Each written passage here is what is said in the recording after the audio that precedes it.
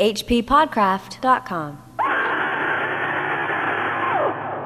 Islands of all shapes and sizes troop northward from Stockholm by the hundred, and the little steamer that threads their intricate mazes in summer leaves the traveler in a somewhat bewildered state as regards the points of the compass when it reaches the end of its journey at Waxholm.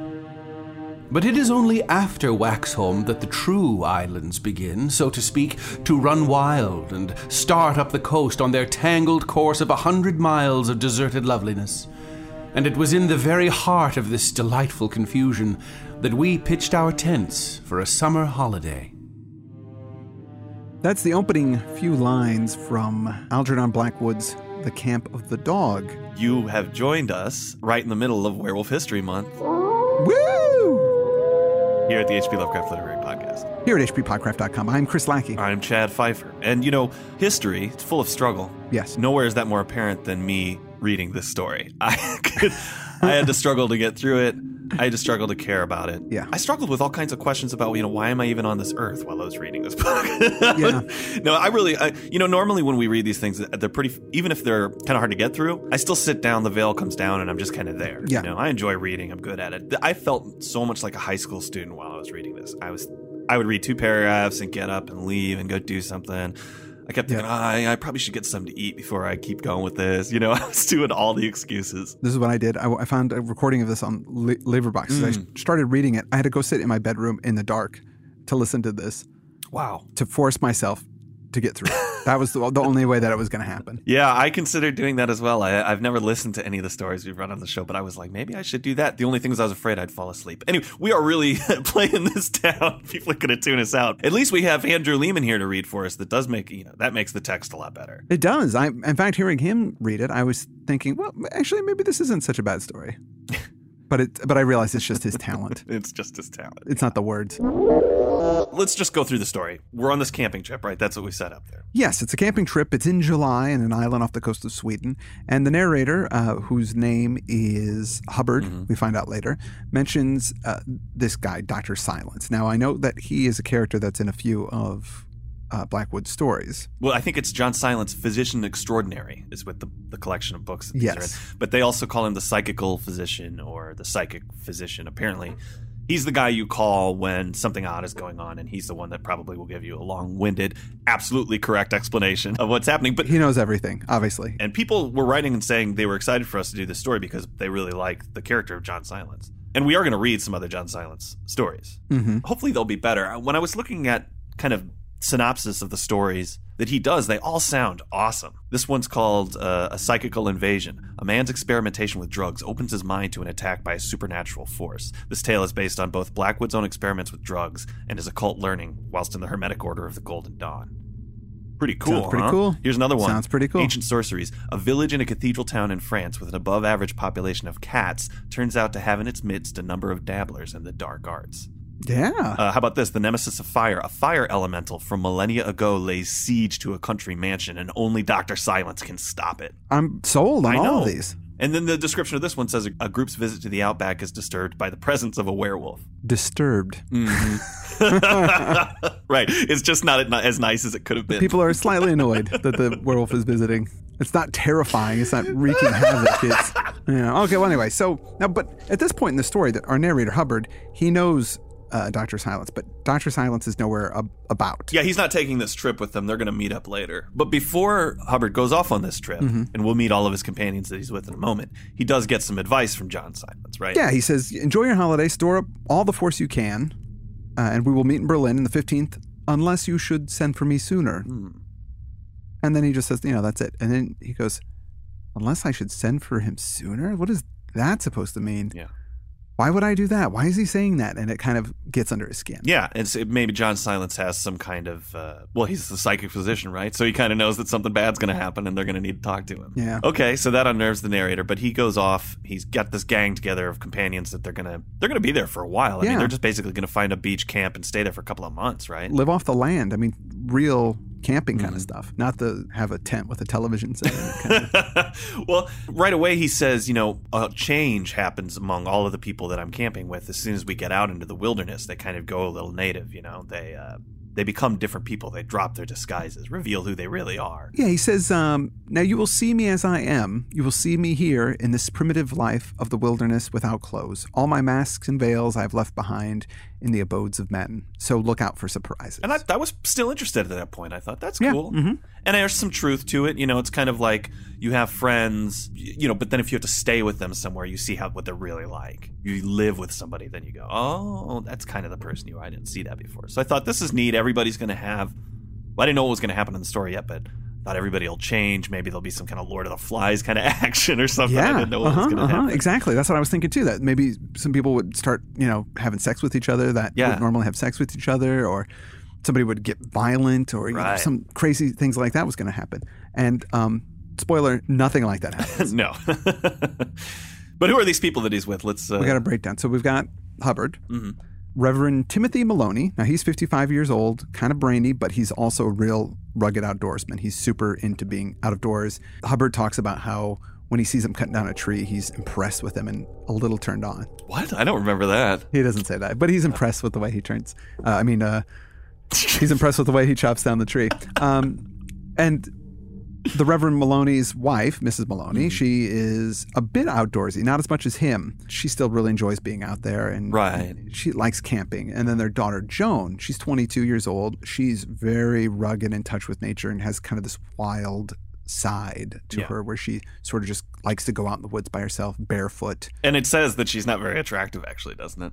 Yeah, it does say that she's not it spells that attractive. Out. But she's kind of somewhere in between the natures of her two parents, because they say Reverend Maloney, really, when he's in nature, that's real life for him. Going back and doing the church stuff that's his disguise, you know. Whereas for Mrs. Maloney, this is vacation, but real life is where she belongs. So they're on both sides of that, and Joan's somewhere in between. And Joan, now she's not too good looking, but she does have some kind of primal appeal to her. There's something about her, just her personality, that makes her attractive in a way. Right. And the last member of the party is Peter Sangree. Now, he's a Canadian student that's been studying with Maloney, and he's a bit bookish, not really outdoorsy, but he's okay with being outdoors, and he's doing his chores, and he's being a part of the group, and it's pretty harmonious. Everybody's having a really good time on this camping trip. Yeah, it did make me giggle a little bit, and it's because I totally just have a dirty mind. But when they were talking about the Reverend and how he made his living, the wording was amusing, you know, because he, in the past few years, he'd resigned the living and taken instead to cramming young men for their examinations. This suited him better. I did the same thing. It enabled him to indulge his passion for spells, and then in quotes, it says wildlife, and to spend the summer months of most years under canvas in one part of the world or another, where he could take his young men with him and combine, and again in quotes, reading with open air. That caught my attention as well. Yeah, how can you miss that? I mean, why is everything in quotes? He is really going to read, isn't he? I guess. I'm glad that struck you too. I felt a little like it did, goony. Especially the cram the young men with knowledge. It's like, oh my, okay, Could be just maybe I was dirty too. Yeah, we're dirty guys. It's true. But Peter's the student that he brought along now, and Peter's got this crush on Joan. Now, it's not being apparent about it. He's not saying anything because he's pretty sure that she's not going to be into him. Right. So he plays it cool, but he sort of looks at her maybe a little bit longer than he should. Hubbard, our narrator, notices that he looks at her, but says he's doing a very good job of not being a creep. You know, he's not.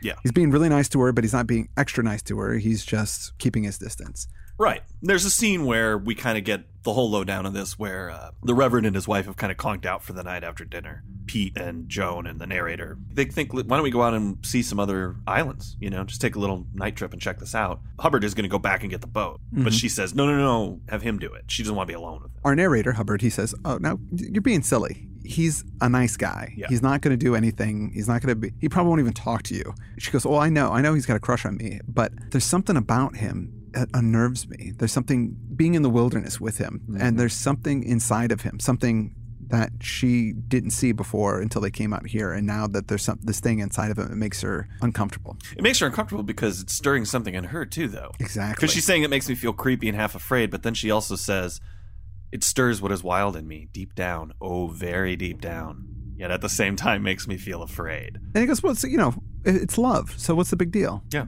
She says this. It's not his love that I'm afraid of, she said hurriedly, for at this moment we heard the dip of a paddle in the water.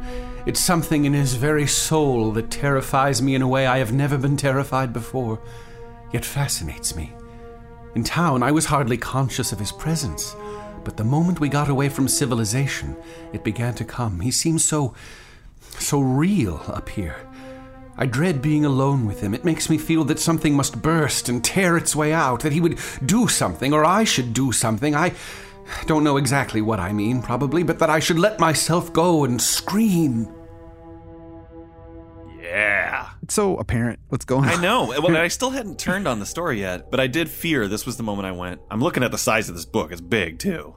Yeah. And I thought, are these two people just going to want to hook up for the entirety of this book and be all nervous about it and never do it? And that's what I'm going to have to deal with here. Surprise to me, I found out that that is all I'm really going to be dealing with. Exactly. Ugh. Anyway, they take a little trip to the islands and check it out. And it's all very beautiful and wonderful. And he does notice that she's not totally incorrect about Sangri, right? Now that she's mentioned this, he feels that energy about him. Mm-hmm. And he can't quite put his finger on what it is because he's the same guy. But there's something a bit more primal. Yeah, because he's kind of goony. I mean, the way they describe him, he's just kind of this sickly-ish student. Right. And then suddenly he's getting, like, his voice gets deeper and he's getting stronger and more rugged. And he's a werewolf, I thought. Yeah, so did I. This guy's going to bust out some werewolvery at some point. Wolf it up. Everybody else must be sensing this too, because the Reverend ends his prayers saying he hopes that nothing from the kingdom of darkness should be allowed to afflict our peace, and no evil thing come near to disturb us in the nighttime, which was kind of odd for him to say. Very specific. And when he says that, there's this shadow that passes across Sangri's face as he's staring at Joan, some kind of really creepy something that's only there for a moment, but the narrator notices. And luckily Joan doesn't notice because she would have felt a little bit like prey, I think. A little freaked out by it. But then it just goes on for a while, right? I mean, nothing. Yeah, it goes on forever. They go up to bed. The narrator keeps thinking about what Dr. Silence said about, if you have problems, I'll show up. Beginning of chapter 2, folks are having a nice time camping. Joan speaks up after scoping out the island. She says, there's 2 things wrong with this island. 1, no animals. 2, no fresh water. He kind of makes a note, Hubbard does, that she didn't mention their conversation from the night before about him being creepy and weird. She just doesn't talk about it. He thinks, all right, maybe she's over it. It's not really that big of a deal. So later on, they catch some fish. They're all out by the fire. The Reverend gets everyone excited about how good this food's going to be. And he orders Pete to clean the fish, and his wife will cook it. Pete goes off to do this. He gives Joan a bit of a look as he scampers away. And he seems happy and excited about being here. He doesn't seem like too sad about love. He's just kind of intense. Yeah. That's what they say. He's sort of intense in a strange way. And in general, I think those two aren't even really I think you said they're not spending time with each other. No. But they're both going native. I mean, she is too, right? She's out in her bare feet running around. Yep. And they say that one of the things he did say that I liked, she shows up in places that she's not expected to be all the time, like a ninja or something where you turn around and then there she's standing there, and you open up a suitcase and she's inside of it. And, Yeah, just wacky. Just wacky. She's like, how did you get in there? This is all he talks about for a while too. Basically, She goes crazy. She's not crazy, but she's all savage and running around. Right. She's a jolly savage. Everybody's happy. Everybody's very alive. We keep going along. Then he mentions again that Sangri is even more wild. Unnaturally wild. His voice is deeper. It says he now had some claims to be called nice-looking, or at least to a certain air of virility that would not lessen his value in the eyes of the opposite sex. There you go. So he's becoming a little more sexy, too. Which happens if you're a werewolf, I think. Of course, yeah. Werewolves are very sexy. But I'm scrolling through pages here, man. That's just all it's about. It goes on for a long time in a very slow... If you want to hear some paragraphs about trees and nature and feelings, strange feelings that are just kind of repeating over and over again. And then at the end of chapter 2, he says, and in each, according to temperament and character, there stirred the life instincts that were natural, untamed, and in a sense, savage. I was so tired of this already. I'm like, look, you're not savage, you're camping. Yeah. Everybody who's ever camped ever does everything that you're saying is savage. You know what I mean? There's nothing savage about There's it. nothing savage. You take your shoes off, you check out the stream, you walk through nature. That's the reason you're out there. It's not savage. When I hear savage, the word savage makes me think of people killing each other or stealing or brutality. And there's nothing brutal going on here at all. No, they're having tea. They're cooking together. They're sitting around a fire. It's fine. And like, what is the fear? What are they so afraid? It's that so repressed, uptight, turn of the century thing that we have to deal with in a lot of these stories because so many of them are written. And this is, Yeah. Normally it doesn't bother me, but here I was just like, shut up. Yeah. Everything in my modern American brain was getting very upset with these guys. I'm with you, bud. I felt like, and especially this whole chapter talking about everybody running around. I was talking to my wife about it, and I said, I feel like reading this book is kind of like having somebody describe a television show to you that you've already seen. Why are you telling me this? I already know. I got the point. I know. Please stop. That's how I felt. But maybe at the turn of the century, people didn't go camping very often. Maybe that wasn't a thing that they did. So that this was insightful in some way. I find that hard to believe. No, I'm just trying he's just playing up the central tension because we read The Willows and we read The Wendigo, and both of those were camping stories, and it was handled quite well. He didn't think these people were flipping out and becoming savages. This just has to do with the tension he's trying to build, that because they're out in nature, the repressed sexuality is going to manifest in some way or whatever. Right. It's pretty obvious what's going on. So chapter 3, 10 days go by, right? Okay. So Joan pipes up at the breakfast that she heard a dog howl in the middle of the night. And if you recall, there's no animals on this island. So because there's no water on the island, no animals are coming over to drink anything, so they're just not there. So, and it says when she goes, when she tells them, I heard a dog last night. It says, then suddenly came the terror that changed the whole aspect of the place. The devastating terror. Which was, there was a dog that we can't explain howling last night. I think that's probably happened to me in the last week 3 or 4 times. Is that a dog outside? I think so. Okay. Oh my God, the devastating terror. But there wasn't supposed to be a dog on the island. But here's the thing. There's a dog on the island. Mystery solved. Mystery solved. Maybe he's hiding somewhere you don't know. And then somebody even suggested, maybe he swam over from another island. Yeah. And then I thought, well, okay, maybe what's scary is maybe the dog belongs to somebody and somebody came and was snooping around their camp at night with the dog. That's what I was thinking was going to happen. Maybe, yeah. Because that's a little creepy, but that's not what happened. But also, it was like, she's like, yeah, I swear I heard a dog. It was sniffing and kind of scratching around the door. I go, aw. Yeah, and me too. Little guy was probably hungry. He's just looking for a friend. Sounds cute. Why don't you open up and give him a Scooby snack, man? What's wrong with you? It wasn't like it was growling or it was being aggressive or foreboding in any kind of way. It was something sniffing around the outside. Yeah. And if you've been camping, animals come around all the time. Like they'll just come by your tent and check out what's going on and they go away. Well, yes, it's not a big deal. In fact, they say this in the story. He says, we're used to camping up in Canada where there's bears, basically, breaking and entering at night. Yeah. They're used to it. But this time it's really creepy. And I'm like, I don't feel it's creepy. But they go over and check it out because they think that maybe she was dreaming it and there are dog footprints, big dog footprints by her tent. So, okay, there was a big dog. Yeah. And the footprints are also, as they quickly discover, around Sangre's, around Peter's tent as well. Mm-hmm. It's as if... Right. The dog went there and then went to her tent. We have to wait for John Silence to show up and explain it, right? That's what's going to happen. That's what's going to happen. Yep. Every so often, Hubbard would go out and fish and do his thing. I'm not even really sure exactly what it was that he would do, but he would go off on his little adventures by himself. Joan pleaded with him and said, please, I don't want you to go off on one of your little adventures. Just stick around here for a little while. Pete's going to leave early. He's going to leave in 2 weeks. If you just stick around camp for 2 weeks, it'll make me feel better. And he's like, okay, you're being silly, but I'll do it. And then there's another incident in the nighttime where Joan's tent actually gets ripped open. Oh, ripped tent. Yes.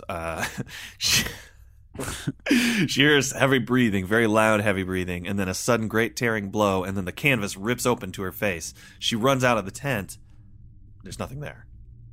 So they think that maybe the animal ran into the tent, but then looks in the tent. There's no animal in there either. So it was as if it were some kind of ghost dog. Or a ghost werewolf. Or a ghost werewolf, yeah. Now they're getting nervous, so they're going to get their guns, and they decide that they're going to search the island. In the middle of the night, they're doing this. They go out, dawn comes, they keep looking. It's not a big island. Nothing, nada, no dog, no wolf, no anything. Then there's a really odd turn of phrase here. It says, events, say the occultists, have souls, or at least that agglomerate life due to the emotions and thoughts of all concerned in them, so that cities and even whole countries have great astral shapes, which may become visible to the eye of vision. Kind of an interesting notion, I guess, that a city would have a ghost. But then it says, certainly here, the soul of this drive, this vain, blundering, futile drive, and by that he means their hunt for the dog, stood somewhere between ourselves and laughed. All of us heard that laugh, and all of us tried to smother the sound, or at least to ignore it. I was trying to decode that. So the soul of their hunting party laughed at them? Pretty convoluted thought. I'm not exactly sure. And by this point in the story, I don't care. Mm-hmm. I say, Mr. Blackwood, you're not going to get my brain power to figure that out. No. You have not earned it. Well, it goes on like that for a while. It's really futile. They can't find the dog. They don't know where it is. Everybody's freaked out about it. One night, the narrator, he stays up late, just smoking, thinking about it. And then this happens. As I finally made ready to go and had kicked the embers of the fire into a last effort, I fancied I saw, peering at me from round the farther end of the stockade wall, a dark and shadowy mass that might have been, that strongly resembled, in fact, the body of a large animal. 2 glowing eyes shone for an instant in the middle of it. But the next second I saw it was merely a projecting mass of moss and lichen in the wall of our stockade, and the eyes were a couple of wandering sparks from the dying ashes I had kicked. It was easy enough, too, to imagine I saw an animal moving here and there between the trees as I picked my way stealthily to my tent. Of course, the shadows tricked me. Almost a creepy scene. Yeah, almost. He goes to sleep remembering what John Silence said to him, unless you should send for me sooner. So he's going to need him to show up and... Yeah, figure out this. Figure out this werewolvery, and I guess we can do that in the next episode. But we'll do that in the next episode. But, okay, here you go. Okay, I should send for John Silence because it's going down right now. There is a dog. We need help. That's it. That's what's going on. It's ridiculous. Maybe if the story was told in a different way that somehow conveyed that there was a creepy, weird vibe to the island. If there was some kind of... But there isn't. There's nothing like that at all. All they just say is they sort of feel savage. Yeah. There's sort of a savageness around, which isn't demonstrated at all, just by him saying, I feel like people are being more savage. The story just suffers from a lame central occurrence. It's night and day from the story we read last week, because that was so focused and had such strong characters. Heck yeah. Points of view, surprises. Because here's the thing about Blackwood. Wendigo is an awesome story. It is. The Willows. But the truth is, he did believe in all that dumb cult, Golden Dawn crap. And that is somebody's brain who's been addled by that stuff. I'm sure people are going to write in and say mean things to me about this. But I just feel like I can't be interested in it because it just seems so silly. Well, it's very quantifiable. Yeah. Kind of what John Silence does when he shows up to spoil more. He's going to just completely quantify this event. Right. And explain exactly what's going on, which is the opposite of weird. With weird, you're left with this unnerved feeling. You don't really understand it. It doesn't make sense. It's beyond us. It's other world. But this is not. This is just... Yeah. I'm sorry, folks. I know we're spending another week on this, but Chet and I will try and think of more funny things to say about it. Hey, well, here's the job, dude. You do the story whether you like it or not. And yeah, we're doing the job, man. And every once in a while, we get a real stinker. I think there are folks out there who probably will defend it. I'm sure. And say, no, it's good. You're missing something. But, sometimes you got to get through it. I would like to do 2 episodes on it because there is some pretty funny stuff later. There's more things to talk about. But it's Werewolf History Month, so we also can talk about whatever we want. So let's do a little of that real quick to close What about out. some werewolves? People have been sending me this werewolf cat thing. Have you seen that? No, I have not seen Werewolf Cat. It's there's a new breed of cat, and it's bred. It's kind of missing some hair. It looks like a werewolf cat. It's called a Lycoi. And it's funny, they show a picture of the cat, and it's right next to a frame from an American Werewolf in London. It's cute, huh? Looks like a werewolf. It doesn't look like a werewolf. It looks like the Wolf Man. Yeah, you're right. Looks like the Wolf Man. Are you saying the Wolf Man's not the werewolf? Not a werewolf? No, he is a werewolf, but he's not. Well, how do you fall on that? You're more how do you like your werewolves? You don't like the Wolf Man makeup. I don't. You like the big head, wolf head? Yes. I to say my favorite werewolf of cinema is the American Werewolf in London. But that's actually, that's a full all-fours wolf. Yeah, that's an all-four. It's just a giant wolf. Oh, I thought you were more like a howling guy. I like the design of it, the kind of the bipedal big wolf thing, which is pretty cool. But in most of the folklore and the stories, they're not bipedal. They're just, they turn into big scary wolves. Yeah. And there's something more, I don't know, creepy about that. I feel like maybe the bipedal werewolf is almost like a superhero. Yeah, you're right. Like it's just too cartoony, or I don't want to say comical. No, it is comical because if you have your movie and you're going to have those kinds of werewolves, you can only show them briefly because if you linger on them for a second too long, it's hilarious. Well, I don't know if it's hilarious. It is hilarious. Look, we talked about this, I think, last year, actually. That show Werewolf that was on Fox? Oh, right, yeah. Yeah, that had that kind of werewolf, and they spent too much time on him, and it was hilarious. Part of it was just because his mouth didn't move. It was a bad practical effect. But yeah, they had a budget. It was a television budget, so they only had the one wolf head. And I think the mouth could kind of open slightly and close slightly, but it was still like the snarly face. All the time. Here's this other thing that somebody sent us out. I'll link out to in our show notes, where in St. Paul, Minnesota, there was a distant howling that was going on. waking people up in the Highland Park area at like 4 a.m. They think it was just ice on the Mississippi. But here, I'll play a little. It sounded a little like this. This is the sound of ice on the Mississippi River, recorded by NPR News reporter Tim Nelson.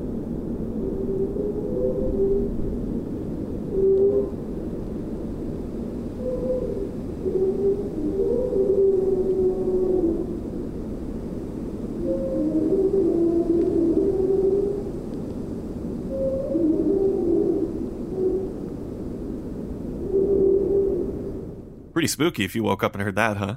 Yeah. Wasn't a werewolf, though, I don't think. They're out there. They think it's just the spirit of the old Miss, the mighty Mississippi. Have you heard about the werewolf sightings up in Jefferson County in Wisconsin? No. Folklore from the area, but it's recent. It's in the last century. There was, I think, the first recorded sighting was in 1936 where this guy was driving down the road and he saw somebody digging in the ground. This is on Highway 18. Oh, wow. And he saw a guy digging out there and he goes, that's weird. Why is that guy digging out there? Because it's an old Indian burial ground. I know. It's that old Micmac burial ground. Sometime that is better. He pulls over to kind of check out and see what the guy's doing, and the guy turns around and he looked like a cross between an ape and a dog. Whoa! But he was standing up, and obviously he was using a shovel. So it was like a thing, and the guy drove off. Came back the next night to see if it would be there again, and when he came back, it was there, and it turned and it growled at him, and it said Gadara. At the guy. Shackleman was this dude's name, and then he ran off. This was 1936, and so that was reported that happened. You said it. I said what to him? Gadara. You're reading that? Okay. Yeah. I didn't know if you were just making it up. Gadara. Maybe he says it faster. I don't know. I thought it sounds like, when Michael Jackson turns into that werecat in Get Thriller. away. Go away. Yeah, that kind of thing. Man, that scared the crap out of me. Oh, I loved that video so much. Well, I know. We all know, Chad. All right. What else? But anyway, there's lots of sightings. There were sightings in 1964 of this guy. In 1972, a woman called 911 who said that there was a large animal trying to get in her house. But when the cop showed up, it was gone, and there was like claw marks and stuff on the side of the house. And they kind of speed up in the last 30 years. There's like 89. There was a few. 1990, 92, 99. All up in that area, Wisconsin. Yeah. Mm-hmm. You might want to look out. Wisconsin could be very werewolf intense. It's got that wintry kind of, it feels like werewolf country up there. Sure. For sure. If you just start looking up crazy werewolf things, there's always, like, right before we got on the show, I go, werewolf baby names. Just typed it in there. There's not going to be a site for werewolf baby names. Yes, there is. What? It says if you want a kid to sound like a werewolf, here's a bunch of names you can choose from. And it's like from different movies, and it's just names. What are some of them? Antonio. Yeah, exactly. Why is that werewolf? I don't know. Brady. Yeah. That is the least werewolf name I've ever heard. Clayton. Okay, maybe that's a little bit more. There's also a werewolf diet. I wonder if there's a werewolf diet. And I pull it up, and it's a real thing. It's like adjusting fasting by the phases of the moon or something like that. Oh, you gotta be kidding me. Yeah, boys. Antonio, Brady, Clayton, Falcon, Colin, Fenrir. Fenrir, that's the name of the big wolf in Norse mythology. Right. So that makes sense. That's a good name to make your kid sound like a werewolf. It's all from Twilight and Anita Blake Vampire Hunter and the Vampire Diaries. Tyler, Underworld. All right. We were talking about Greek werewolves. Uh-huh. And I was trying to pronounce this. Frivolica? Frivolica. Yeah. Yeah, and you were like, oh yeah, I know what that is. Yeah, I know that because of that Val Lewton movie I'm always going on about, Isle of the Dead. It's kind of a catch-all for werewolf, vampire, sorcerer, any supernaturally inclined bad person. Right. Yeah, in that movie, there's a woman who has catalepsy that she hasn't told anybody about, which makes no sense. But and then she's got a little fresh young girl who takes care of her, and the old Greek woman thinks that she's a Frivolica, that she's stealing the life force from the woman. The Lang Ren is the Chinese werewolf. Uh-huh. Canada, they've got bear walkers. Panama, Panama's huge with werewolf stuff. They've got this called the Tula Vieja, which is always cited. People see it all the time. And this is a good one here, where it's a very old woman or witch, bruja. Yeah. And she's got on her right hand, is not a right hand, but it's a crow's foot. So she shifts into this creatures. It could be a wolf or a crow or something, but basically grabs children or vulnerable people and drags them back to hell. Wow. Pretty cool. But we'll have more of these interesting werewolf fun facts. I want to thank Andrew Lehman for, again, taking this sow's ear and making a silk purse. Thanks so much. We'll have Andrew with us again next week. And just real quick before we sign off, I just want to let people know we did 3 shows on The King in Yellow back when we kicked off this phase of the podcast, the 2.0. Right. They were for subscribers only, but we've just recently made them free. So get the word out. And the reason we did that is because the HBO show True Detective, I don't know how this is going to play out, but is referencing heavily Carcosa and The King in Yellow. So Robert Chambers' works. Yes. Yeah. So let people know that they can download those for free. Those are available to anybody now. Yeah. Obviously, you guys have access to it because you're listening to this show. But let your friends know. Let friends know so they can be the smart person at the HBO viewing party. I know exactly what that is. Be that guy. Oh, well, let me tell you all about Ambrose Bierce. That's me doing it. That's an impression of myself that I'm doing right It's good. It sounded just like you. Oh, yes, I've read all the Game of Thrones books. Do you know that joke? How do you know when somebody's read the Game of Thrones books? No. Don't worry, they'll tell you. I had not heard that joke. All right, Chris. Well, good job today. Chad, excellent job. I will talk to you next week Yes. when we cover the second part of The Camp of the Dog by Algernon Blackwood on the H.P. Lovecraft Literary Podcast. Here at hppodcraft.com. hppodcraft.com.